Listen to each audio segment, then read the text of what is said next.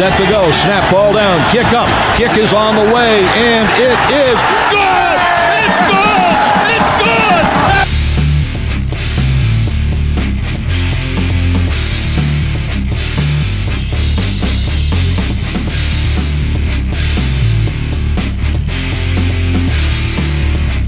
The shotgun, there's the snap, it's built high.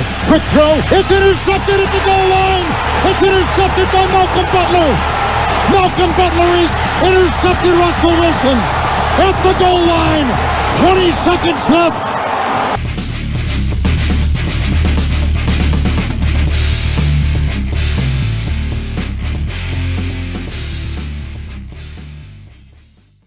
And hello, all you faithful followers of Foxborough. We are back on the Full Press Radio Network. This is the Full Press Patriots podcast, and we are coming to you from New England, from the heart of the defending Super Bowl champions, the New England Patriots. I am Mike DeBate, and I am joined tonight by two of my favorite writers and analysts anywhere in the New England media as well as the NFL media. I am so honored to call these gentlemen colleagues, and I am honored to share the microphone with them tonight. I start off with a gentleman who is familiar to our readers, very familiar to our readers, as our preview guru. He absolutely does an amazing job with these pieces. You've read him on a number of different platforms, specifically Musket Fire from Fansided, and you've read him on also Cover 32 and now into Full Press coverage. He is the great Hal Bent, and he joins me tonight on the Full Press Radio Network. Hal, welcome to the Full Press Patriots podcast. Thank you so much, Mike. I'm glad to be here and excited to start the 2019 season here with the Patriots. Absolutely. We're on to 2019, as the coach would say, in very much more eloquent terms than I could possibly say. So we'll leave that to him. Joining us in the third chair tonight, in the third host chair, is a gentleman also that needs no introduction. This gentleman does an amazing job with the live game blog. I have yet to see a finer person be able to accurately depict each of the action as it happens, bringing you every game, every minute, right up to date. He provides some of the great content that you'll find on fullpresscoverage.com, not only covering the New England Patriots, but also the Boston Celtics. He's one of the most brilliant NBA minds that we know as well. So this man is multi-talented, and he joins us in the third host chair tonight. Christopher Simino, welcome to the Full Press Patriots podcast, my friend. Thanks, Mike. I'm very, very happy to be here. First time doing a podcast in a long time, and I am very excited about it. Absolutely. Well, you know, the Full Press Patriots podcast was born out of the brainchild of myself and my cohort in crime, my good friend, our editor-in-chief, Ian Glendon, here at Full Press Coverage. And Ian and I had this vision to bring this podcast to the Full Press Radio Network way back in the infancy. As a matter of fact, this is one of the first radio shows that actually came about within the Full Press Radio Network, and now there's, you know, multitudes of shows that are broadcast all day long at all hours of the day, 24 hours a day, 7 days a week. There's content available on Full Press Radio. And this show is one that is very near and dear to myself and Ian as well. And I am thrilled that Hal and Chris are going to be joining me on this podcast, bringing you the coverage as only we can do it for your defending Super Bowl champion New England Patriots. As you know, the New England Patriots are about to open training camp on Thursday, July 25th. The New England Patriots will hold their first organized team practice that will be open to the media as part of the training camp procedure that will, officially open the 2019 season. I know we've had OTAs, rookie camp, mini camp was back in June, but this is really where the season begins. And I think everybody can relate to that type of anticipation, that type of excitement, especially when you're coming off of a Super Bowl win, a Super Bowl championship, a great season for the Patriots last year, especially with the way they opened. You know, they have a tendency to do that. They start slow and then they kind of build momentum. And it seemed like all year long the decks were stacked against them, but they just kept winning. They just kept getting the job done. And you owe that that to the genius of Bill Belichick, Tom Brady, Josh McDaniels. You have to throw Brian Flores in there as well. Did an amazing job with the defense last year. But the Patriots are going to look a little different this year. They still have Brady, Belichick, and Josh at the helm, so there's still that brain trust that is intact. However, there is going to be some positional battles and some change in the roster. And most notably, and I think we'd all be remiss if we did not bring up the absence of Rob Gronkowski. And our man Chris is going to get into that in a minute, how this offense might look a little different this year and how they're going to evolve from using the tight end, how they've used it in the past, to what they might do this year. But the one question that I wanted to kick off with you gentlemen was regarding the quarterback position. We know Tom Brady is always absolutely carved in stone. He is chiseled in stone as the starter, and no one is going to challenge that position this year for absolute certain. But it gets a little more interesting after that. Brian Hoyer has been the backup now here for a couple of years after the trade of Jimmy Garoppolo. And Hoyer has a reputation of being an excellent scouting man. He has a great reputation of being a very, very good teammate and someone that lends a lot of experience to that position. They used a fairly high draft pick to draft Jarrett Stidham out of Auburn, and a lot of people were surprised that they brought him in at that level, bringing in a quarterback of that type when it looked like they weren't going to address that need in the draft. They had a chance to do it early on. A lot of people speculated that they might trade up in the draft to try to get a quarterback. They didn't do that. Stidham looked pretty good in minicamp, but he didn't look amazing, so over the top enough that they would consider possibly cutting Hoyer. We also see Danny Etling now coming in as probably the fourth option, and he looks like the odd man out. My question to you, and we'll kick this off with Hal, my question to you, my friend, is do you think that Jarrett Stidham could possibly, and I'm not saying he's done it already, but do you think he could possibly show this Patriots brass enough to have them consider heading into the season with only two quarterbacks, those being Brady and Stidham, and possibly seeing Hoyer as the outside man? Oh, I definitely think that's a possibility. Stidham definitely has the NFL-ready arm right now. Whether the rest of his game is there, we don't know, but I mean, all we have to do is go back to 2014 and think of how impressive Jimmy Garoppolo was. Very high highs, very low lows in training camp, but still showed enough for the team to go ahead and make the decision to push forward with him as the primary backup, even though he was only a rookie at that time. And the Patriots, especially this season, and I know you just went through the 53-man roster up on the website as well, Mike.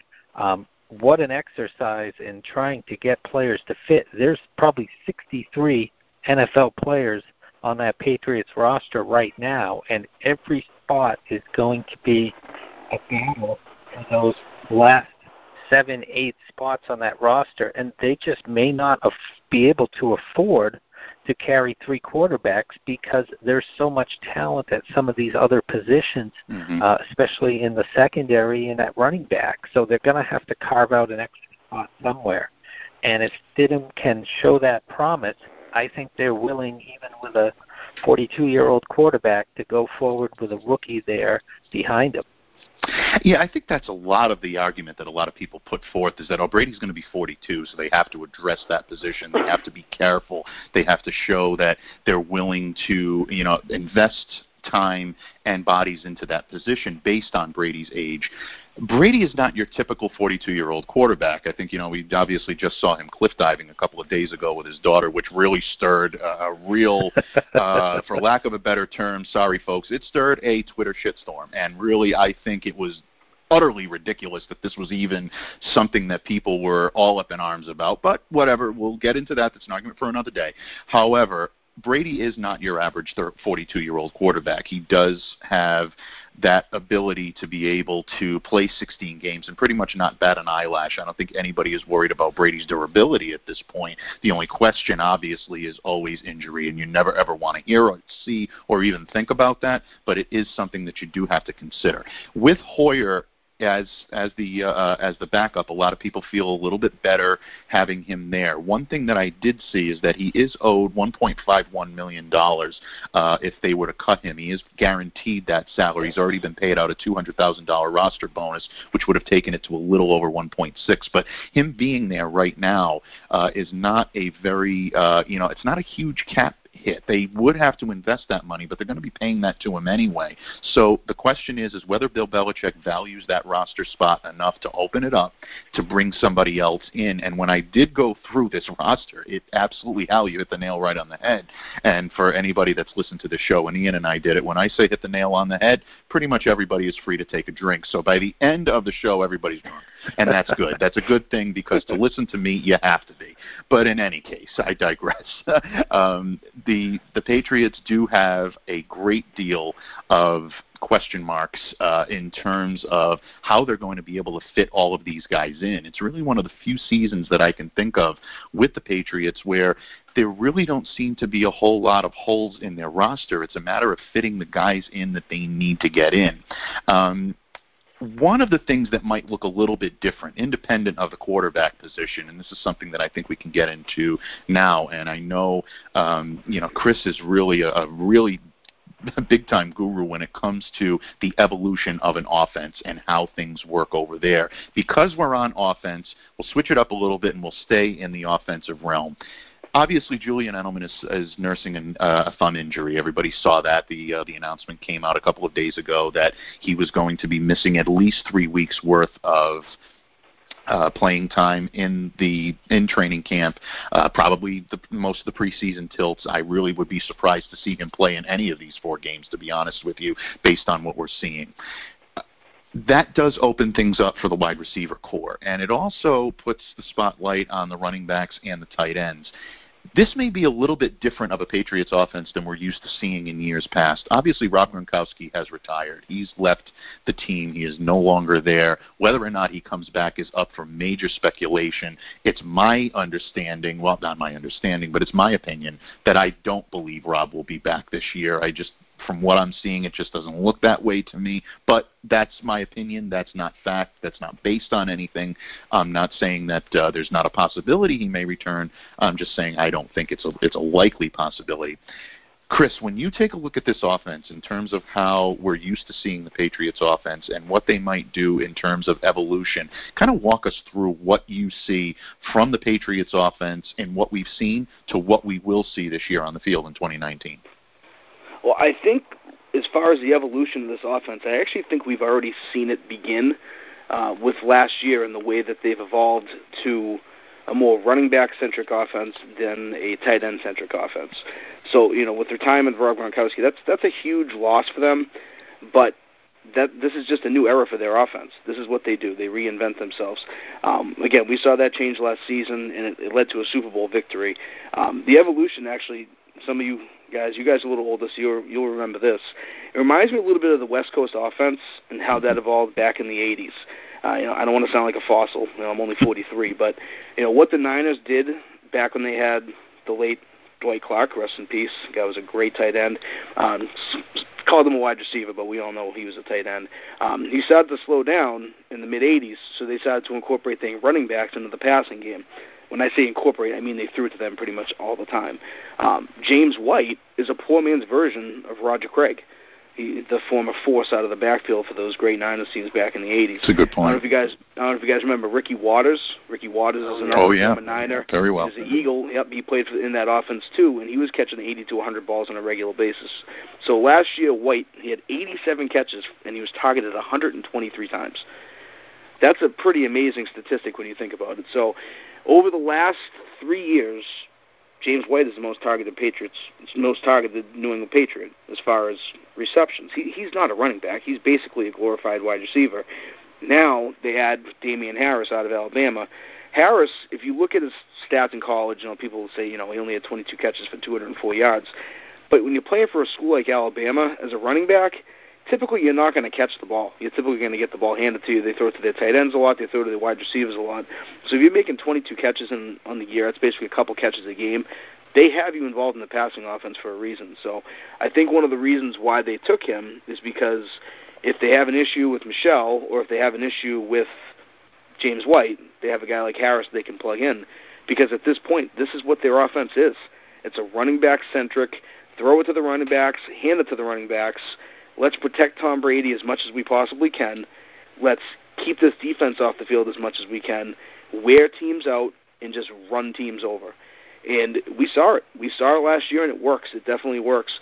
So it's just funny watching because, as we all know, Patriots are typically a little bit ahead of the curve when it comes to beating teams and how to beat them. All these defenses have gone light because all these teams just spread everybody out and try to throw. That's what the NFL, that's what football is starting to become. Of course, the Patriots look at it and say, well, let's go the opposite way. Let's have a big offensive line, huge interior offensive line. They beat the crap out of each other with their interior guys, and they just run over teams. And I don't think that's going to stop anytime soon. Now, this is probably going to make some people angry, but the best part about this whole thing is that it all comes to protect their top asset, Tom Brady. Brady's downfield accuracy, I'm talking intermediate and the deep outs, things like that, not swinging, not throwing 50 yards down the field. That I don't really include that.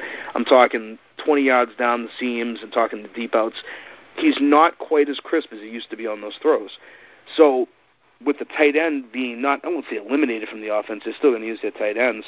But think of back in the day when they had Daniel Graham and younger Ben Watson. They would have about 40 to 50 catches per year.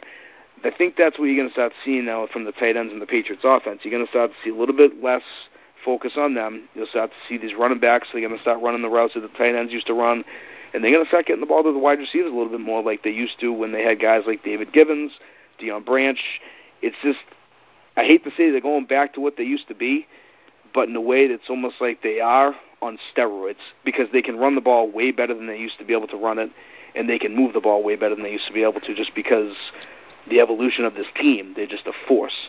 So it's all coming together to keep Brady around as long as possible, to not show teams the warts that he is starting to develop because he's 42. He's going to start to slow down eventually, and it's all about running the ball, throwing it to the running backs, nice, short, easy throws. Let these athletes do what they can do in space. Let Dante do what he can do with the offensive line to make them the best offensive line in football and get away from just a pure passing game and really start to kill teams with the short throws.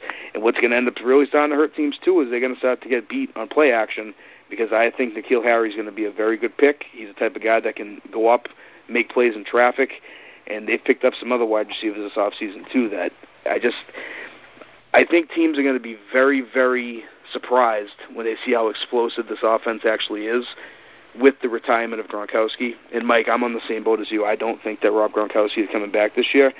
And I think it's actually going to be a good thing in the long run because you don't want to have that hanging over them the whole season as you're trying to change your offense and finish the evolution as to what you're becoming. Almost similar to what happened when they traded Randy Moss. That was a good thing back in 2010 because that allowed them to just they changed. That was another one of their evolutions when they went from the Welker Moss two-man show into let's start moving the ball around to different receivers again. They got better, and I think that's what will happen again too. Gronkowski almost turned into too much of a focal point in the offense, and that hurt them a little bit during this run, which has been a great run, but still it's hurt them. Now that he's officially gone, everybody can just focus on what the actual job is for everybody in place, and we're just going to watch this offense flourish this year. I think they're going to run over teams. I have a very good feeling about Damian Harris. Sony Michel, I love him as a back, but I'm going to be honest with you guys, I don't trust his knees.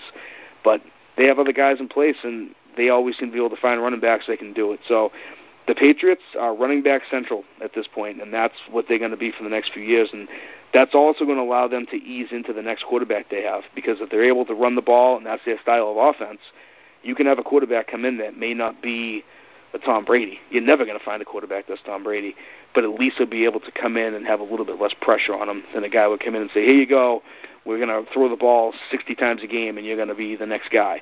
That's just going to be a tough thing to do. So with this type of evolution, they'll be able to evolve also into their next tier of quarterback. So it's a good plan. I like what they're doing. They've already proven that it works, and now they're going to soup it up to the next level and see what they can do with some more blocking tight ends and dynamic wide receivers. So that's pretty much what I'm seeing. I think that everybody else is going to see the same thing this year too.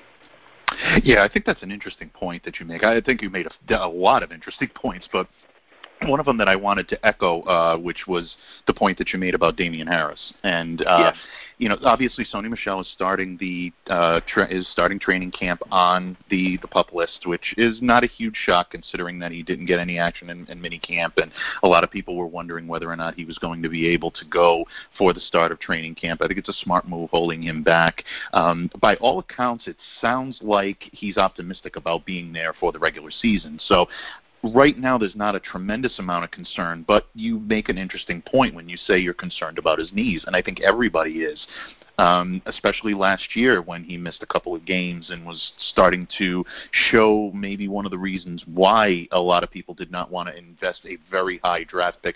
Sony was somebody that I had actually pegged for the Patriots in that draft, back as far as before the regular season was over in 2018. He was somebody that I looked at. Excuse me, the 2017 season heading into the 2018 draft. I had pegged him as someone that just was the type of back that Bill Belichick loved. Again, I think that they targeted someone like that in Harris this year. They invested a third-round pick in him, so there's definitely an expectation that he's going to be able to contribute to the team. This wasn't a throwaway pick for them. Harris he's strong, he's competitive, he's got good size. I really liked that about him. One thing that I've noticed, and I noticed this in minicamp when I watched film on him, he's very decisive. He's got great vision, and he really has a good burst when finding the seam. I noticed that a lot of times when I was watching some of the video on him from his days in college. He really does. He shows good contact, and he's able to really withstand that contact and get yards after initial contact. So I think that'll be interesting to see how they plug him in, especially if Sony's going to struggle this year with any type of injury issues. I think Harris could be a big addition for that team, and I really, really like his addition. One thing that I did want to pick your brain on is you did mention N'Keal Harry, and you mentioned how great of a pickup he was, and I completely agree with you. I was actually in the media room when Harry was drafted that night, and everyone just basically looked at the pick and said, yeah, this makes perfect sense. This really makes absolute perfect sense. Getting over the initial shock of who are they going to draft, how are they going to do this. I can't believe Bill Belichick took a wide receiver in the first round, but when you look at Gary's game and you look at what he can bring to the table, it really does make a lot of sense. Some people have suggested that with the absence of Ron Gronkowski, that N'Keal Harry can immediately come in and be that type of big target, big play threat, can really, and Harry is really great at being able to make contested catches. It's one of his hallmarks. Take a look at some of the YouTube videos that are on him out there, and you'll see that he is one of the more dynamic talents in this draft at being able to do that. I think labeling him with that moniker, though, is dangerous, and the reason why it's dangerous is twofold. One, you're never going to be able to equal that type of hype that Rob Gronkowski brings. Second of all, it also takes away from the fact that this guy is more of a true wide receiver. He's not a tight end. He's not a blocking tight end. He's not someone that's going to be able to withstand some of the contact that a tight end like a Rob Gronkowski could do. Do you see them using any hybrid packages? And I direct this toward Chris. Do you see them using any hybrid packages for him? James Devlin is another possibility that a lot of people have said with the fullback position. He has lined up at tight end in the past. Could they be using him for any type of tight end packages? I'm particularly intrigued by the first 4 games while Watson is serving his 4-game suspension, because once he comes back, I think the traditional tight end role will start to take more of an effect. But can you possibly see them using Harry or either Devlin in that tight end slot while they're trying to feel out the position? I definitely could see them using Devlin in that spot, and I'm glad that you brought that up, because I think what the Patriots are going to feel the loss of Gronkowski isn't going to be in the passing game. It's going to be in the blocking part of it. Absolutely. He's one of those. If he's not the best blocking tight end I've ever seen, then he's in the top 3. I've coached football for years. I've been around the game my whole life. Rob Gronkowski was like having a third guard on the field. That's how good he was. So replacing him is going to be difficult. So I don't think having Harry in there in those hybrid type situations, I don't think that's what they want to do with him. To be honest with you, Harry kind of reminds me of Anquan Boldin. He's the type of guy. He really does. He reminds me of him because what you just said. I'm glad you brought that up, too, the way he catches the ball in traffic. You remember Bolden could have 2 guys on him, and it wouldn't matter. In the NFL, if you have somebody open, you're one man on, you're considered open. You need to be able to catch the ball in traffic. So I think that they look at Harry as simply just a wide receiver. But Devlin, I think, absolutely could play some of that tight end spot. I actually like what some of the guys that they picked up at that position.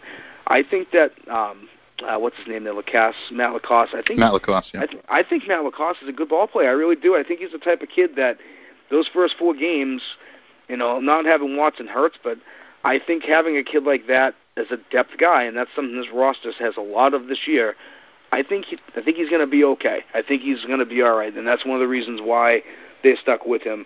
I was a little disappointed that they didn't go out and maybe pick up somebody a little bit, a little higher name guy, a little bigger of a name. But when you really look at it, tight end's about production and it's about blocking, and if you can block and you can catch when the ball's thrown to you, which is what Lacoste did the last 2 years, then you're doing your job. And that's the biggest thing for them that I'm concerned about is their blocking up front. So, yes, Devlin and Lacoste, I think, are going to have a big part of the replacement of Gronk as far as the blocking. And I do think that they'll use Devlin in the hybrid packages as a tight end, especially over the first month of the season. Yeah, that's a good point. No, it's true, and I agree with you. I absolutely agree. And there has been some turnover on offense. Another position that they've had some turnover on is on the defensive side of the ball, and they have had to endure another big-time loss on the defensive side of the ball. Not as devastating as the loss of a Rob Gronkowski is to an offense, but Trey Flowers had emerged as one of the better defensive ends in the league. He really, really had an amazing season in 2018 and really blossomed into one of the premier players at his position. Got a very, very big-time contract out in Detroit and is now going to join Matt Patricia on that defensive line. Probably a little bit later than people think. He's actually starting his tenure in Detroit on the PUP list, which I guess probably raises the eyebrows of a couple of people in New England. However, the loss of Trey Flowers is something that this team is going to have to endure, especially seeing that they're not going to be under the tutelage of Brian Flores, their former defensive coordinator, who is now the head coach of the Miami Dolphins. Hal, you wrote a brilliant piece on this and the transition of the defensive end position and how that's going to evolve this year in New England and who might be the guy to step up and take that mantra. First of all, who do you believe is going to take the baton from Trey Flowers and be that force on the defensive side of the ball at defensive end? And what type of schemes do you see them running this year to compensate for the loss of a guy like Trey Flowers? Yeah, the loss of Flowers is huge because he was the rock on the edge in the running game. He was the consistent pass rush from the outside on early downs and would move inside on third downs, line up next to Adam Butler there, and give them a push straight up the middle, which you're just not going to be able to replicate. It's kind of like talking about replacing Rob Gronkowski. There's not going to be one guy replacing Rob Gronkowski. There's going to be 3 different guys that have to step up. And it's that same way replacing Trey Flowers on the defense there. But Michael Bennett is who they got for basically nothing from the Eagles, just a swap of late-round draft picks. Michael Bennett, who all you have to think of is Super Bowl 49, where he spent half the game in the backfield harassing Tom Brady when he was with Seattle, is that pass rush presence that defense desperately needs. They need somebody that can win one-on-one battles, and obviously you'd like to have more than one guy, but the defense, when Trey Flowers was healthy and on the field, he was in that role. And I see really Bennett taking that first big step as to replacing Flowers as that pass rusher that has to be accounted for heading into that game that teams are scheming against. And even though he's getting up there in age, he's a brilliant technician, using his hands, using leverage, using that quick first step, and I think he'll endear himself well to the Foxborough faithful once they see him out there in a Patriots uniform and his ability to disrupt the quarterback. Yeah, and they make an interesting point about that in terms of Bennett and what he's going to bring to the table. A lot of people were a little surprised when they invested, pretty much like you said, next to nothing to be able to bring back a player of Bennett's quality. Well, people wondered whether or not there were character issues or whether or not there might be an underlying injury issue. Based on what we're going to see in training camp, I think it'll be interesting to see how he fits into the system, how he ends up, endearing himself to the Foxborough faithful, like you eloquently put. But I happen to think he's going to be a very welcome addition to this team as well. And they do have some talent at that position that a lot of people are, forgetting. I think the loss of Flowers is huge, but they still do have some guys that are capable of playing the position. John Simon was a guy that they brought in last year after really being on the scrap heap in Indianapolis, came in, did a fairly decent job for them this year. I actually have him penciled in as one of the defensive ends for the team this year. I actually don't see them parting ways with him. One guy that I just wanted to pick your brain on, and you did touch on him in your piece, Hal, but a guy that's been, I think, a question mark for a long time now. A long time, figuratively, I'd probably say the last couple of years, is Derek Rivers. They invested a third-round pick in Derek when they drafted him in the 2018 draft, and when he came in, 2017 draft, when he came in, I think a lot of people were looking at him as a potential steal. I remember seeing that draft and saying, wow, they brought in Derek Rivers, they're going to have Dietrich Wise Jr., and this is going to be a really, really formidable tandem for them this year. Wise has had some injury issues, but for the most part, he's been a solid player. I don't know if he's necessarily lived up to all of his expectations, but he's been pretty solid. But Rivers is a healthy scratch more often than not, and he's had difficulty staying on the field. Some of that is injury-related, but some of it has been healthy scratches.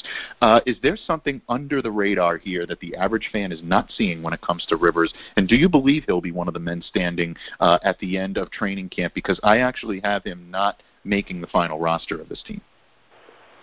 Yeah, he's tough to figure out because really, he came in with a high draft grade, and being able to get him in the third round, a lot of that was due to his not being in a major program in college to hurt his draft stock. But right. The athleticism in that first training camp, he jumped off the field with that, and then blowing your knee out after that, basically redshirting that first season, I felt like they brought him along very, very slowly last year.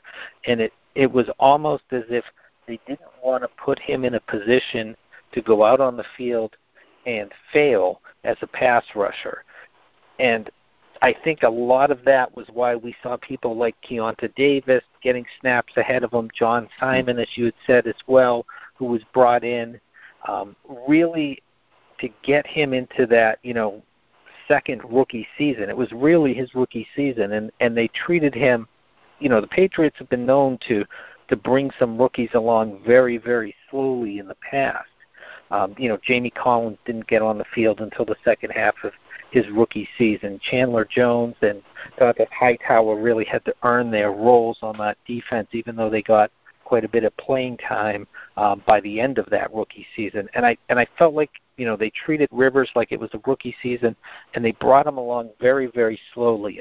And really it was, the last couple games of the season when he finally got on the field and picked up a sack against the Jets in that meaningless finale game. But I think he's going to be a year removed. He's going to be going into, this first off season where he's not a rookie or rehabilitating. That's a big plus for him. And he's got all the athleticism. He's got the talent to be able to, to keep Simon off the roster if he fulfills that potential. And Bill Belichick was very, very complimentary of Rivers throughout the year, about his hard work on the scout team and everything. And I think they're really going to give him an opportunity. Dietrich Wise is a little banged up going into camp. Chase Winovich is a rookie. I really think Rivers is going to have an opportunity to fight for, one of those top roles across from Bennett on that defensive line. And like I said, I actually don't have him making the final roster, but I'm rooting against my own prediction, and I'm rooting vehemently against my own prediction, because I was one of those guys that really loved the fact that they were able to pick up Rivers. I loved what he brought to the table, and I remember watching film on him and saying, wow, if he can put this all together, what a great fit he's going to be in this defense. A lot of people were, talking, and, hell, we go back to the Cover 32 days when we were covering the team for Cover 32, and, I remember a lot of the guys, a lot of the managing editors and whatnot saying, I can't believe they got him. That's it. I quit. That's it. That's done. The New England Patriots, Exactly. They get everybody. They get all the breaks. They get all these guys that just fall in their lap. And I remember thinking what a great pickup he was, and it always kind of baffled me that we weren't necessarily seeing the Derek Rivers that I thought we were getting. So I don't have him cracking the roster, but I do root for that to happen, and I really do hope that I'm wrong and that you're right in this case. So we'll see. We'll see what happens. That's why I don't make the decisions, and thank God I don't make the decisions. We don't want to know what that team would look like if I were making the personnel decisions. Before we move on from training camp battles, one that really I think is betwixt and between Patriots fans when it comes to some of the roster battles is one that I find a little on the amusing side, but also on the intriguing side as well. And that is a roster battle during the, for lack of a better term, it's in special teams, and you very rarely see that type of a special teams battle be something that I think a lot of people are going to have their eyes on. But this is one that commands significant attention, and that is the drafting of punter Jake Bailey to push punter Ryan Allen. And I think this is going to be one of the fiercest competitions in training camp. You saw it in minicamp. These two guys came out, and they came out with guns blazing. The both of them looked very, I think they looked, very formidable, each one. So it's really going to be interesting to see the competition between these two heat up during training camp. I'll open this up to Chris first, and then Hal, I'll let you jump in. Chris, first of all, if you've seen any film on Jake Bailey, and the fact that he is a right-footed punter, he does have a huge leg. I mean, this guy was booming 70-yard punts like they were nothing in minicamp. Do you believe that he can put significant pressure on Ryan Allen to get that spot? You have to think that there's got to be something there in order for them to invest draft capital in this guy, and significant draft capital to get him. Or do you believe that Ryan Allen is still the guy that is going to make this work, and somehow he can win the job from Jake Bailey, as he did with Corey Boroquez last year? What are your initial thoughts on this camp battle, and can Bailey be the guy at the end of this? I think he can, and I think Ryan Allen should be nervous. And I think it's unfortunate for a guy who very easily could have been the Super Bowl MVP last year. Good point. But the thing with Allen is he's had his moments where it's like, what's going on here? I'm a special teams coordinator, so this is near and dear to my heart right now. You take the best guy. And the moment they saw that they drafted a punter, the alarms went off. So there's something about Ryan Allen that Belichick doesn't like. There's something. It's either the way he handles the ball, it's the way he gets it off. There's something about him he doesn't like. Now, he's held on to him because he's been the best guy, he's had the best results. But when they continue to bring in guys to battle somebody else, that's usually, especially in that type of position, that's usually a sign that they're going to probably eventually move on here. I would not be surprised in the slightest bit if Jake Bailey was the opening day punter for the Patriots and Ryan Allen was punting for the Jets. And that wouldn't even be a surprise at all. I think Allen would move on to a team probably in the AFC East because he's a very good punter. But if you're going to invest in a punter and he's got a booming leg, I mean, I'm a USC fan. I probably shouldn't admit that, but I am. So I've watched Stanford a lot. I've watched him the last 4 years. Unfortunately, USC doesn't make Stanford punt all that much, but in the times that I've watched them, he's impressive. He can put it where he wants. He's got a booming leg, and he did drop off a little bit from his junior year to his senior year, but his punts, he punted the ball 10 more times, so I don't know, maybe he got a little bit worn down, but still he averaged 44 yards a punt last year, 45 yards as a junior. The guy's legit. So with the smoke, there's fire, and this is the second, like you said, they brought in competition for him last year, but to go ahead and draft somebody this year to go up against him, I think Allen's days could be numbered. Yeah, I think it's interesting that you bring that up. And the one thing about Bailey that really kind of opened my eyes when they drafted him, because naturally, I think everybody was a little bit surprised that they would spend a draft pick on a punter. But Bailey is not your average punter. He's a guy that can really bring something to the table. He's also a fairly adept kicker as well. And I'm not saying that he's going to put pressure on Stephen Gostkowski. That's certainly not the case. But we've seen situations where Gostkowski has missed field goals, and a lot of people have questioned whether or not Gostkowski could possibly, be either, I don't want to say losing it, because I think that's a really gross misinterpretation of the truth. But a lot of people have questioned whether or not, he was going to be able to, handle the load if, maybe age was getting to him, or a number of different things that you hear when it comes to Stephen Gostkowski. I do think he gets a little bit of a raw deal when it comes to that. I know everybody has Adam Vinatieri ingrained in their memory, especially, the older Patriots fans like us. We remember the greatness of Vinatieri, but a lot of people also forget that Vinatieri missed his share as well. So it's not a situation where I think there's so much of a dichotomy between the two, but Bailey could come in here and theoretically be a guy that could take over some kicking duties if there was an injury to Gostkowski or something to that effect. So that also makes him pretty interesting in terms of whether or not they would put him on the field. I do have Bailey in my 53-man projection, and I have Ryan Allen on the outside looking in. Hal, just to kind of put a bow on this subject, and then we'll move on. Were you surprised that they drafted the punter when they did? And second of all, if the Patriots do move on from Ryan Allen, where do you see him possibly landing? Chris just mentioned AFC East, and that's something that I've been thinking about. That's a possibility. I know that there are probably AFC East teams. One might be the Buffalo Bills, the Miami Dolphins, even the New York Jets could possibly take a flyer on him. Where do you think he might end up if the Patriots end up moving on from Ryan Allen? Yeah, it's funny. You start seeing these Patriots alumni popping up in other cities now, and so you're looking at it and you say, geez, anybody the Patriots release, they're going to go. Miami's going to be looking at them with a fine-tooth comb. Buffalo loves looking at Patriots players as well. That was my first thought as well when you were talking about where might he end up.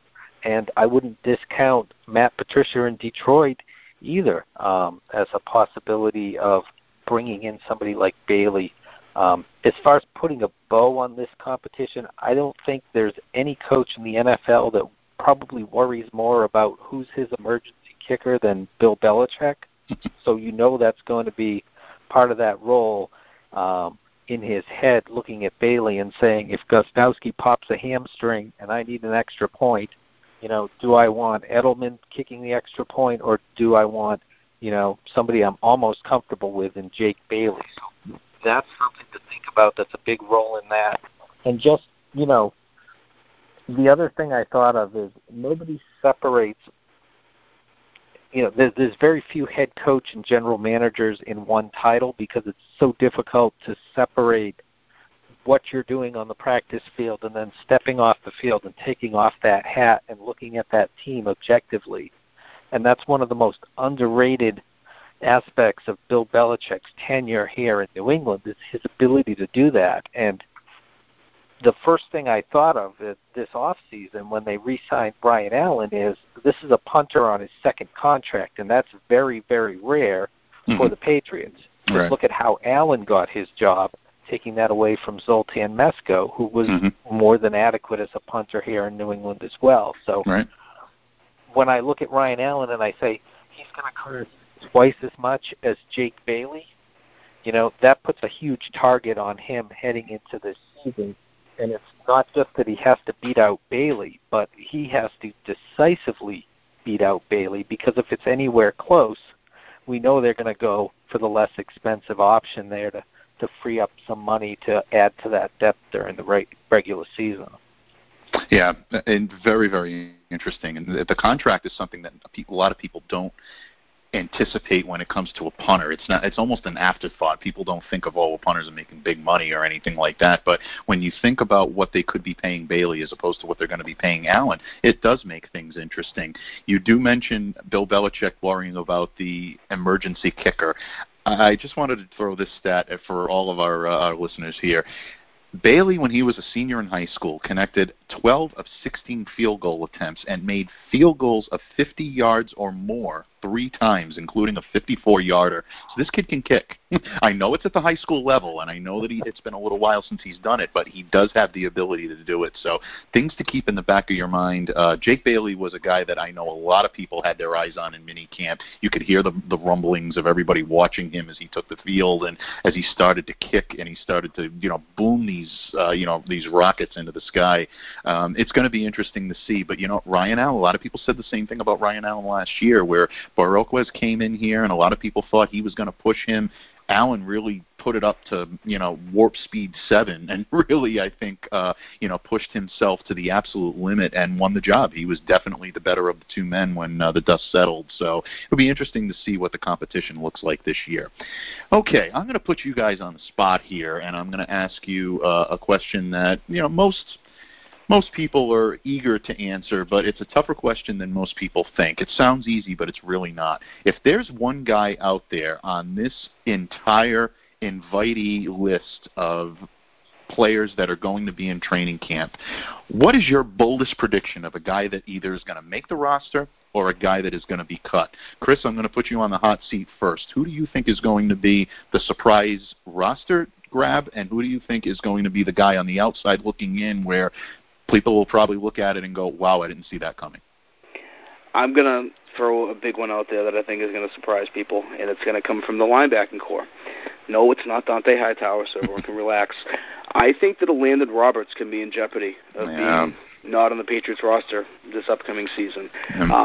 There's quality players all over the place at that position now.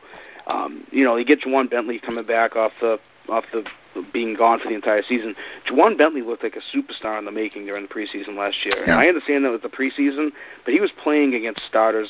He had the mic in his helmet. He looked so impressively last year that I just don't see him not being on the field on a regular basis. You brought back Jamie Collins. Jamie Collins he's gonna be a good soldier. He's gonna do what they asked him to do. He went out, he got his money. He's back here now. He understands what went wrong the first time he was here. He's the type of guy that comes back and steps up and does well. And there's another guy, too, that's kind of people don't really talk about him, but before he got hurt last year, Christian Sam looked like a pretty good player, too. So they have depth at that position, and I like Landon Roberts. I think he's a good tackler. He's good against the run. He's a major liability against the pass. The way I look at it with the Patriots is, and I was going to mention this earlier, but we got so into the other things, but I think this is a year that you're going to see a lot of trades during their preseason because it's not a matter of if they have, and Hal brought it up earlier, he said that there's up to 65 NFL players on this roster. That's 100% true, there is. So other teams are going to notice that too. So the Patriots, you'd think, well, teams will just wait and they'll wait for them to release them and then they'll go pick them up. Well, why would they do that? Why would you not go trade for a guy like Landon Roberts if you're a team who's, say the Raiders or a team that struggles stopping the run? You need to go plug in a middle linebacker that can play and make 100 tackles for you. Landon Roberts can do that. Now, he's going to give up some passing touchdowns and he's going to give up some plays, but he's going to make plays too. You give up a fifth-round pick for that, and that's how the Patriots are going to have to look at it this offseason. So I think a Landon Roberts is definitely number one on my list as guys I think could be in big trouble. And I'm going to throw a second guy out there just because I have to, because this is something I've been thinking about all day. Something's going to happen with their defensive backs. There's no getting around this. Someone's going to get cut or traded that people are going to say, how the hell did that happen? I think that a guy, I know that his twin brother's here in this and that, but I think a guy like Jason McCourty could be someone who could be in trouble. I think Duke Dawson, who's a second-round pick, I don't think they're going to wait around to see if he has it. If he can't do it, he's going to go. They drafted Juwan Williams. J.C. Jackson looks like an up-and-coming future starter. So I think Duke Dawson, somebody who's in danger, and unfortunately I think that Obi Melifano could be in danger too, but that wouldn't be a huge surprise. But I see McCourty, Dawson, and Roberts are my three guys that I'm really concerned about that I have a feeling are not going to be on the roster in 2019. Excellent. Yeah, and Roberts is actually the guy that I would suggest as the surprise cut too. I actually didn't have him making my 53-man, and I'm getting hate mail as a result of it. It really surprises me.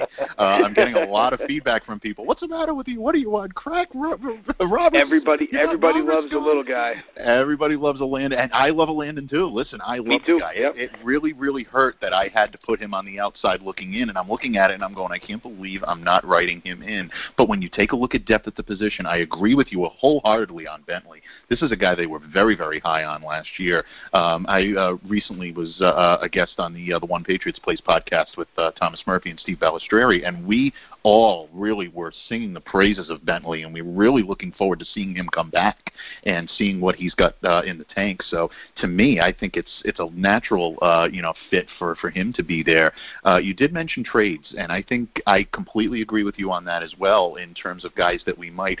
Another guy that could be on the trading block, and he's really, I think he's been very, very good here, but another guy that an option to keep on the trading block and to keep an eye on is Jonathan Jones. And even though that they did, invest the draft, obviously the draft protection on him and whatnot and getting him back into the fold, he could fetch a pretty good return, especially if it looks like some of these guys are going to emerge, like a Keon Crossan, who I have cracking the roster, and a lot of people have him, not making the roster. I think his special teams acumen is ultimately what lands him on the roster, as opposed to some of the other guys. I think if Jones does, stay with the roster, then he's here. I don't believe they'll cut Jones. They might trade him if the right package came along, but I don't see them releasing him. If they don't get what they're looking for in return, then I think they carry him on the roster, and I think that's just due. Hal, when it comes to guys that we are looking at, and I, mentioned, briefly and kind of touched upon some of the guys that I thought might be a surprise addition to the roster when I mentioned Keon Crossan. If it's not Crossan, and if it is, I apologize for stealing your thunder, but if there is a guy right now that a lot of people are looking at as probably not a guy that you would think will make the roster and ultimately would make the roster, who do you see as being a surprise addition to this roster this year? Yeah, you kind of stole my thunder with Jonathan Jones being on the outside looking in there because, again, when we look at Bill Belichick, the general manager, Jonathan Jones has a lot of money tied up in him this year for a player who doesn't have a huge role automatically, especially with the competition with John Williams and Dawson coming back as well, and J.C. Jackson, who's, basically looks like he's going from undrafted free agent to first-round starting cornerback talent there. And another, I hate to stay in this crowded secondary because if there's one position of strength, it's this secondary. But I absolutely love seventh-round pick Ken Webster. Now, he's on the PUP list starting training camp here, but I look at him and I see a lot of J.C. Jackson in this guy. Yeah. He was red-shirted his freshman year. He lost the season due to a knee injury. He came back. He was suspended at Ole Miss for off-field shoplifting arrest, and then his mother got sick. He transferred out of there to junior college, came back. I mean, and now you're looking at a guy who's 23 years old. He's played in the SEC. His athleticism testing was fantastic. You look at those three-cone drills, and he's one of the top cornerbacks in the draft there, and the Patriots are looking at that three-cone. Oh, yeah. So here's a guy that good size, 5'11", 200 pounds, competitive. He's a little bit older, 23, which gives him a little more maturity as well. And now we're looking at, oh, my God, we've got yet another quarterback that may be 14-3 for the mid year. Where they just keep pulling up these late-round pick undrafted free agents and developing them there at cornerback. I love that you mentioned Webster. I mock drafted Webster prior to the 2019 draft. It was actually the only pick I got right, so I like to hang my hat on that. But Webster is a guy. He really is a guy that does have Patriot written all over him. And I'm not talking about the off-the-field issues because we'll put those aside for a moment. Right. But I am talking about what he brings to the table. He did raise some eyebrows. He was faster than people thought he was going to be during the Combine. And I think that opened a lot of eyes and showed people that he can get the job done if he's healthy. Could he be a possible candidate for the Foxborough flu?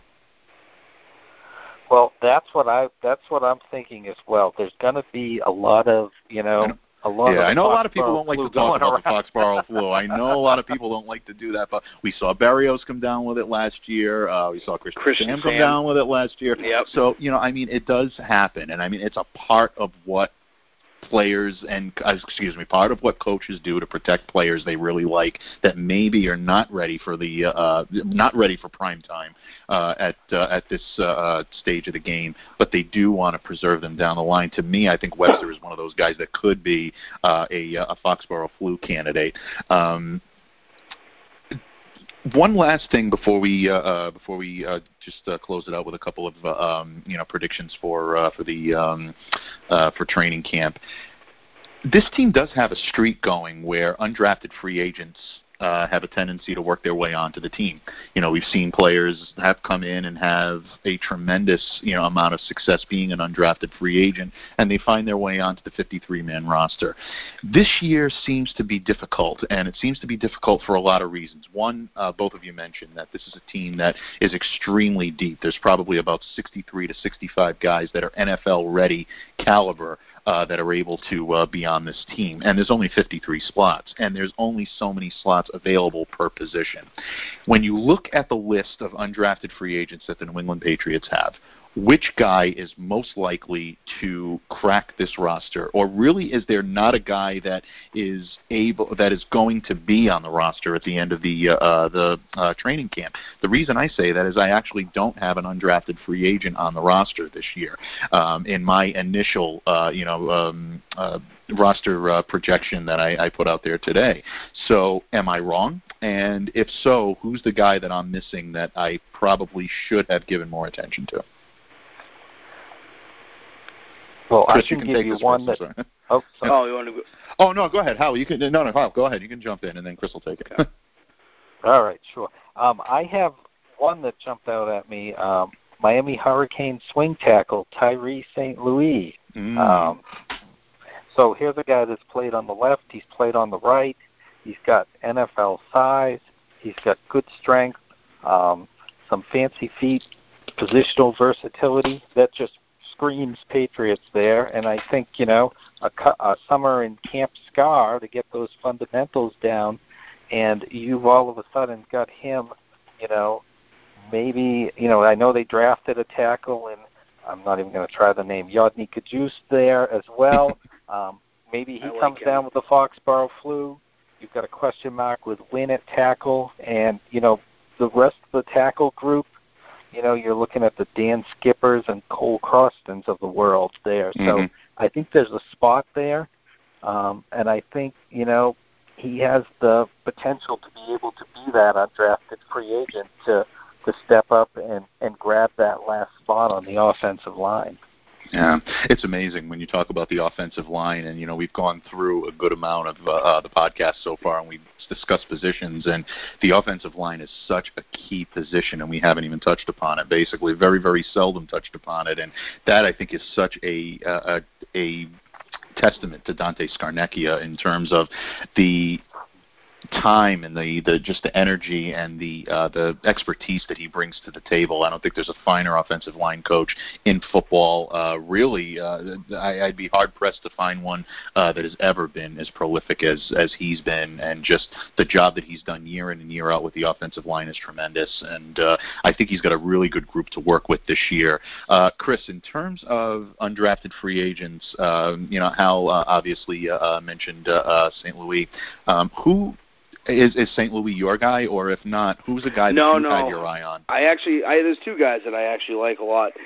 First one is Jacoby Myers, wide receiver out of NC State. Yep. I know Myers is a big name guy and this and that, and that's why people kind of keep an eye on him. But the thing that I like about him, he produces. He's right. a productive receiver. 92 catches for 1,000 yards as a junior at NC State.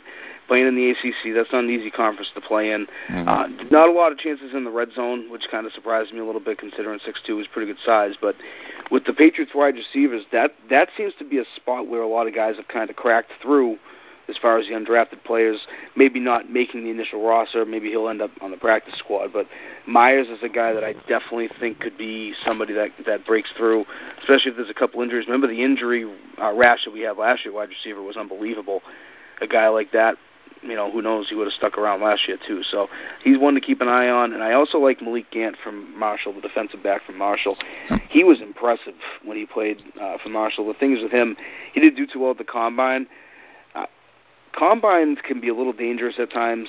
Once you get down to the lower levels, these guys all have the same numbers. They run a 4.6 or they run a 4.7, and they don't look great. The next thing you know, they get into camp, they put the equipment on, which changes everything as far as how fast you are and how you can move, and their IQ level is higher than some of these guys that test out with higher scores as far as their athleticism, and next thing you know, you have the teams like the Patriots who find undrafted free agents all the time.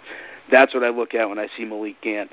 The thing I like about Gant also is that he's a special teams guy, and I think that there's going to be somebody maybe in this special teams core that's been around for a long time that's going to get cut. Maybe Nate Ebner, maybe, I don't want to say Slater because Slater's just a god around here, and I love the guy. I wouldn't want to see that happen, but I do think that maybe one of their core special teamers could get cut, and I think Gant could be one of the guys that forces him off the team. Yeah, it could be. And Gant is definitely an impressive specimen. There's no question about it. And you also mentioned Myers, who really I think a lot of people are very high on. He is really projected in a number of different people's mock rosters that they're presenting right now, and a lot of people are pretty high on him. There was some, I don't want to say a minor buzz, I don't want to say a major buzz, but there was some minor buzz and some eyes opened when the New England Patriots made Andrew Beck the highest paid undrafted free agent out there. A lot of people looked at it and said, well, they're probably using that and they want to target that, and he probably has a good chance of making the team at tight end. I know, Chris, you mentioned the tight end position earlier and you went into some great detail there, but do you possibly see Beck cracking this team as the tight end? Because at this point, I don't know, I just don't see it. I think the New England Patriots go into the first 4 games with 2 tight ends. I have them going with Lacoste, who I think showed a lot during minicamp. I think he proved that he can be the lead tight end, and I think Ryan Izzo, having him, with some familiarity with the system, makes the team as the second tight end. But could we see Beck possibly thrown in there as a third guy? I think they're going to leave that spot open and try to fill it with a veteran. But what are your thoughts on this? Both of you. I'll open it to Chris first, and then to Hal. Do you think Beck has a chance to make this roster as either a third tight end option or someone that they could possibly stash away in hopes of using him down the line? I definitely think he has a chance to make the 53-man, actually, to be honest with you. I think he could beat out Izzo. They really like him. Thing is, though, it all comes down to knowing this offense and learning it. And if he can't know it by the time the first preseason game gets here, and Izzo does, as you just said, he has familiarity with the offense, then that's going to pretty much decide how it goes. A guy like Beck, I think they'd be able to squeeze him through and get him onto the practice squad. And I know how much obviously the amount that they paid him, they value him as a player and they like him. But at the same time, it's one of those things that this season they just have so much talent. And if you look at it and say, all right, do we really want to waste a spot on a kid that we picked up as an undrafted free agent? Yes, I understand you gave him a decent amount of money, but it's just money at that point. You don't want to give away talent in order to just because you paid him a little bit more. So I think he's the type of guy that definitely has a shot to make the roster, but when it all comes down to it, I do think that they'll carry 2. I think Izzo's going to be the second guy, and I think Beck will be on the practice squad. Okay. Hal, your thoughts on the tight end position about Izzo? A guy that we haven't even mentioned is Steven Anderson, who is actually still on this roster and fighting for a spot. Do any of these guys have a chance to possibly crack that? I think Lacoste is probably the only roster lock at this point at tight end. I think everybody else is still a little bit in flux. Do you agree with Chris that Beck does have a shot with Izzo, or is there probably a guy out there that maybe that we haven't even thought of yet that could end up being that second tight end option? Yeah, I think I agree with Chris that Beck has a chance, and I think it goes back to what he was talking about earlier in the podcast, where we talk about the evolution of this Patriots offense, and it goes back to you're not going to replace Rob Gronkowski. There's no other Rob Gronkowskis out there that are an all-pro blocker and an all-pro deep threat at tight end. So you evolve the offense away from that tight end position, which they've done in the past as well. I mean, remember, this team won 4 Super Bowls without Rob Gronkowski on the field at tight end. So they're perfectly capable of doing that. So how that, if they come into the plan and they say, we're going to come in with a primary receiving tight end and a blocking tight end, and so we're just going to plug Lacoste into the Gronkowski role, and we need to plug somebody into the Dwayne Allen role, then Brian Izzo is the front runner because he's probably the strongest blocker of that bunch. But if you're going to look at your tight ends and say, we're going to ask them to do different things than we asked Dwayne Allen to do, and we're going to ask them to do things that we wouldn't necessarily do if we had Rob Gronkowski on the field, and that versatility, that opens up the role for Andrew Beck, for Steven Anderson, to try to force their way onto that roster.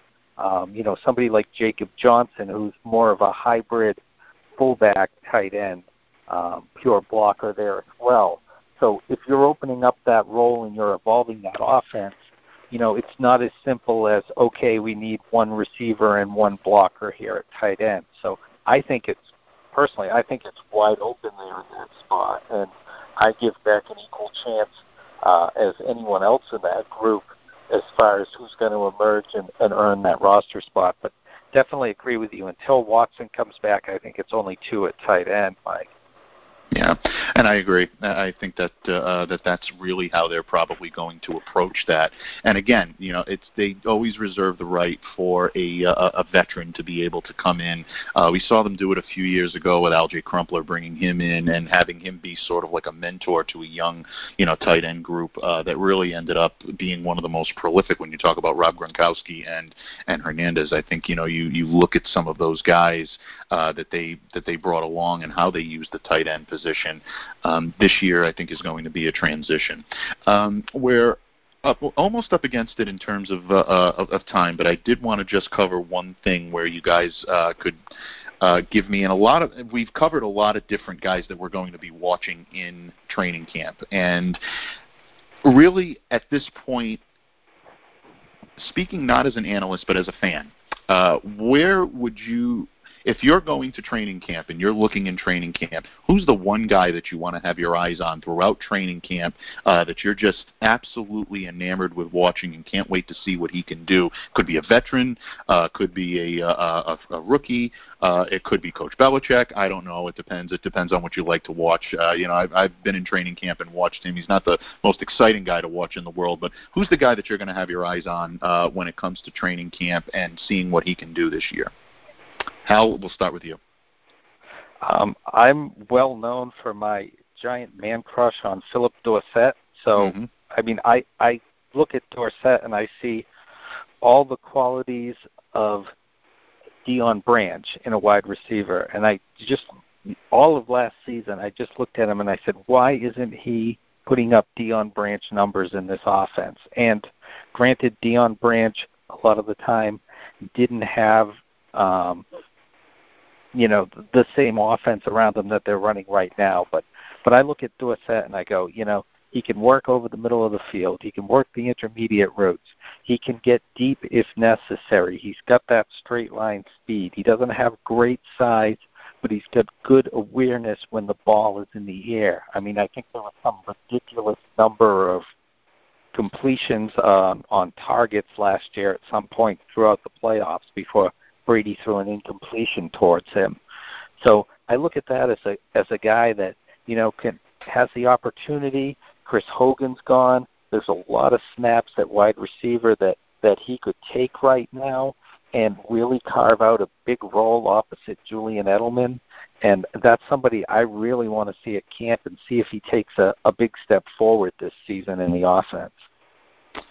Interesting. No, and I think that's a good. That's a very, very good person to watch. And we've been. It almost seems like we've been waiting for Dorsett to really come into his own, and we saw it last year with the synergy he was developing with Tom Brady. And I am a big Dorsett fan. I think he's lightning fast. He really does bring a lot to the table, and I like him as a receiver. So I'll be definitely watching for him as well. Chris, who are you going to have your eye on this year in terms of guys in training camp that you can't wait to watch? I hope you don't mind. I have two. I have one from each side of the ball that I have a crush on that I'm really by all means to see. Okay, so offensively, I'm very interested in seeing what Braxton Berrios can bring to this offense, and not just the offense. Yep. I think he can be a punt returner for this team too. So, from what I saw from him when he was at Miami, compared to what I'm seeing, as far as what I'm reading, I think the kid can crack the roster, and I think the kid can be a very productive player in the NFL. We've seen it many times with his type of player, slot receiver, quickness, the way he runs his routes. Those guys are tough to defend. They're ankle breakers, and those guys are not hard. They're not easy to find, and the Patriots seem to have this knack at finding them.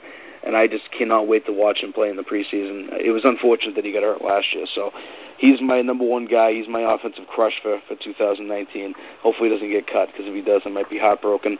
On defense, I'm very, very intrigued by Chase Winovich.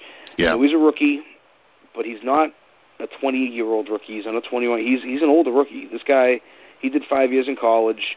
And the thing I like about him, too, is there's a story. I don't know if actually, when I did the profile on him, I wrote about this. Mm-hmm. He grew up as a huge Ohio State fan. And he got recruited by Urban Meyer. Mm-hmm. He saw Urban Meyer as a fake person, and he saw right through it and said, you know what, I may love Ohio State, but the feeling he got from the Michigan coaches, and I can't think of his name off the top of my head at the time, it was the coach right before Harbaugh, he said that he's real, and I want to go play for a coach that's real. There's no more real coach in football than Bill Belichick. There's no more real coaching staff than the New England Patriots. They're going to tell it to you how it is, and you're either going to get better or you're not. You're going to be on another team or you're not going to be in the NFL anymore. I think that Chase Winovich is going to flourish as a Patriot, and I just cannot wait to see. I want to see how long it's going to take, but I just can't wait to watch the road and watch the path, because I really do think the kid has a ton of ability, and I think he's a perfect fit for what they need. And it's Hal, I'm glad you brought up Michael Bennett earlier, because I actually think that Bennett's going to fill that role pretty nicely as far as what happened with the loss of Trey Flowers. But I think Winovich is the type of guy that needs to maybe become the replacement for Michael Bennett down the road. So he's a guy that I think is going to get on the field this year, but I think eventually he's going to be a star, and I cannot wait to see how it all develops starting from day one this season.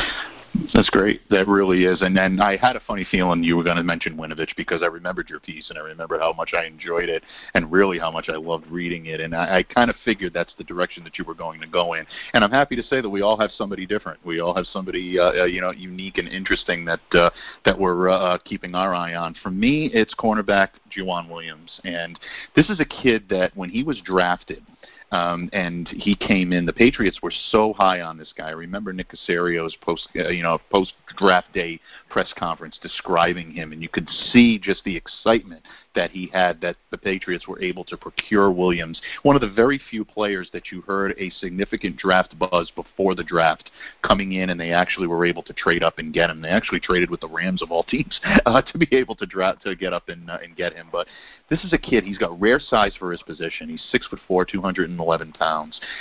He's the tallest cornerback that was selected by the Patriots in the Bill Belichick era. And this is something that Bill Belichick had hinted at just a week before in a press conference that he had given about size at the cornerback position and being able to defend some of these big wide receivers that are coming down the pike. Having a guy that could basically step forward, match them size for size, and hit them in the mouth a little bit. Williams is that guy. He does have that physicality to his game. He's been compared to a Brandon Browner type, and I think he has the chance to be much better than Browner was. But he's along those types of lines, and a lot of people have compared he and Stephon Gilmore possibly being paired as sort of like a Revis-Browner combination. And we all know that worked out pretty well for the New England Patriots when they actually did that. I still think Jackson is going to be the guy that lines up on the other side of him, but Williams has a chance. Even though he's a rookie, Bill Belichick is not afraid to put these guys out there if he feels they're going to give him the best chance to win. On top of the size that he has, has for the position. He really had a very impressive, junior season with Vanderbilt. 61 total tackles, 4 interceptions, 13 passes defended. At the NFL Combine, he ran a 4.64-second 40-yard dash. He put up 17 reps on the bench press. So this is a guy that has strength and size. He's a big, physical, tough corner that really, when paired with a guy like Stephon Gilmore, could be a very, very interesting addition to this team. So I'm going to have a major eye on Juwan Williams during training camp. During minicamp, it was funny. He actually got into a little bit of a scuffle, showed a little bit of veteran chutzpah, I guess is the best way to put it, with some guys that have been with the team for a little while. So he's not afraid to get in there and mix it up, and I think he's going to be a very, very interesting watch during training camp. Well, gentlemen, it's been a pleasure sharing the microphone with you tonight. You always bring a wealth of knowledge to the table, and I hope our listeners walked away, listening to this with more knowledge than they've had on some of the positional battles, some of the players that we've chronicled. I know I have. You guys make me look a lot more intelligent than I truly am, and I do appreciate that from the bottom of my heart. Before we close out tonight, Hal, I'll start with you and then over to Chris. Let us know where we can find you on social media, some of the great work that you do at fullpresscoverage.com, and anything you'd like to really tell our listeners about yourself going forward. Oh, yeah. So, I grew up in the shadow of Foxborough Stadium right up the street here, a couple towns away. You're going to find me on Full Press Coverage, obviously. You can find me on Twitter. I'm at HalBent01 on Twitter. Mike, you and I go back and forth throughout the game. When you're on the Full Press Coverage site as well, we're both live tweeting almost every game. So a lot of interaction during the Patriots games there as well. And like I said, I'm glad to be here on the Patriots podcast as well. And you'll be able to hear me on podcasts. My buddy who runs the Sports Crunch podcast, where I have to be up on all 32 NFL teams, which is exhausting, but you'll hear me on there this season as well. Okay. Mr. Simoneau. Well, you can find me, obviously, on Full Press Coverage. I'll be writing articles all year. Probably a little bit more material out of me this year than we had last year. As my kids get a little bit older, things are a little bit easier as far as time is concerned, so it allows me to produce a little bit more content, so I'll be sure to post that for you guys. I'm a pretty regular presence on Twitter. Sometimes I get in a little bit of trouble, but it's always interesting. My Twitter profile is Chris_Simoneau. In fact, I just got an email from them saying that today is my 10-year Twitter anniversary, so I have been on there since the start of this thing. So I have my fun on there, and I have fun on there, and I interact with all the fans too. So if you have any questions or anything, if you reach out to me, I will definitely respond to you. Everybody who follows me, I follow them back just to be the good guy. If you say anything controversial, I will probably unfollow you. That's just the way I go. I also coach football and basketball and baseball over at Westboro High School, so I'm a pretty busy guy, but that allows me to see a little bit further into the way the game works, I think, than some of the other guys that we work with, and I think that helps me a little bit. And so any questions that any fans have for me as far as, offensive line stuff that they may not understand or blocking techniques and things of that nature, I can answer all that type of stuff. So, again, you can find me on Twitter, you can find me on Full Press Coverage, and you're going to be finding me on a lot of these podcasts because I'm really looking forward to this season, and it's going to be fun to run with. So I'll be all over the place, but Twitter's my main domain. Excellent, and definitely, and I can highly recommend both of these gentlemen as excellent and tremendous Twitter follows. If you're not following Chris or Hal, you absolutely have to. As a Patriots fan, as a human being, I recommend following these guys because they really, really are very good at what they do. As for myself, you can follow me on Twitter. You can follow me at MDABATEFPC. You can find my work and the work of all our great writers at FPC_Patriots and at FPC_NFL.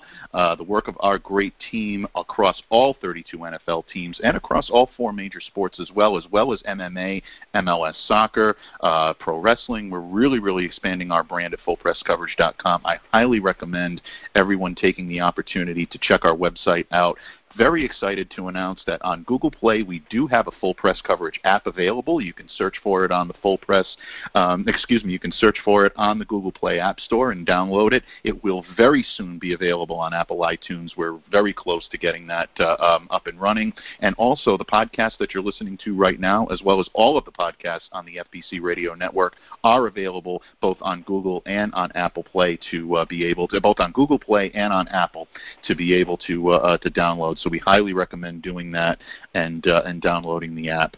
On behalf of myself, Chris, and Hal, we definitely thank you for being with us tonight. We look forward to bringing you this coverage throughout the course of the NFL season and the Patriots season as we head towards the opening game on September 8th, 2019 against the Pittsburgh Steelers, where the Patriots will unveil banner number 6, and it will be a happening in Foxborough. There is no question about it. On behalf of Hal Bent, Chris Cimino, I am Mike DeBate. Thank you for joining us on the Full Press Radio Network tonight. The Full Press Patriots podcast has come to an end for tonight, but we will be back next week with all new content, and we wish you a good night, and thank you once again.